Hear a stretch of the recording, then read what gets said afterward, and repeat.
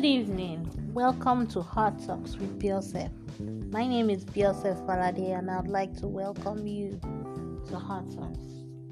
So, as a person with disability, what compromises have we all made? I know of a lot of us who have made such wonderful compromises so that everybody around us can be comfortable.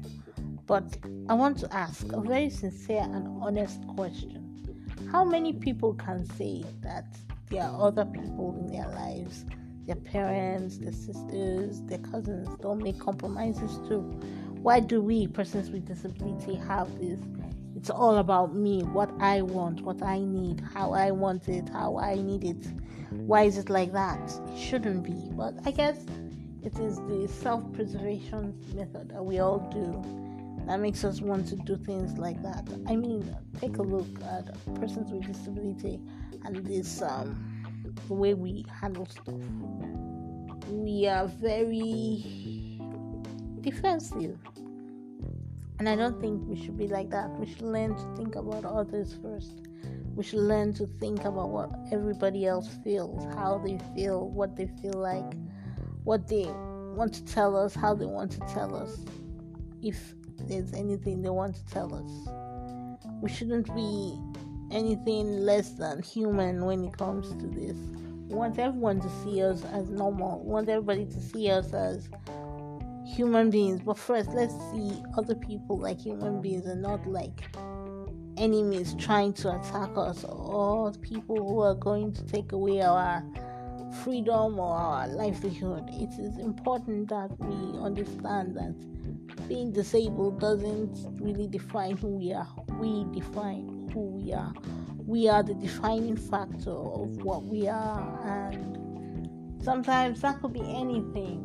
It could be deciding that as a person with disability, you would rather save a life than anything else. It could be that as a person with disability, you would rather stay on your lane and not even bother about saving a life. It could be anything. It is actually your choices. But I think what would you like to compromise on? And by the way, when I say compromise, I mean what wouldn't you like not to do, and like people not to do to you, and what would you like to say, okay, I can give this up for this to happen, or I can give this up for this not to happen, or I can be this person that everybody wants me to be.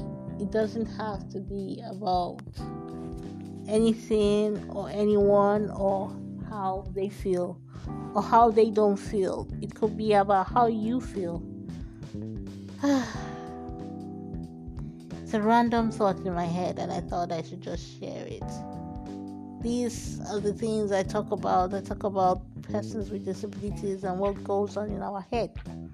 I don't know if I'm the only one. Let's write under this podcast, and tell me, even if you don't want anybody to know your name, what do you think this means as a person with disability? Can we stop this? Can we make it better? Can we think of other people before we think about ourselves? Is it possible that we can put other people first than ourselves? Is it possible?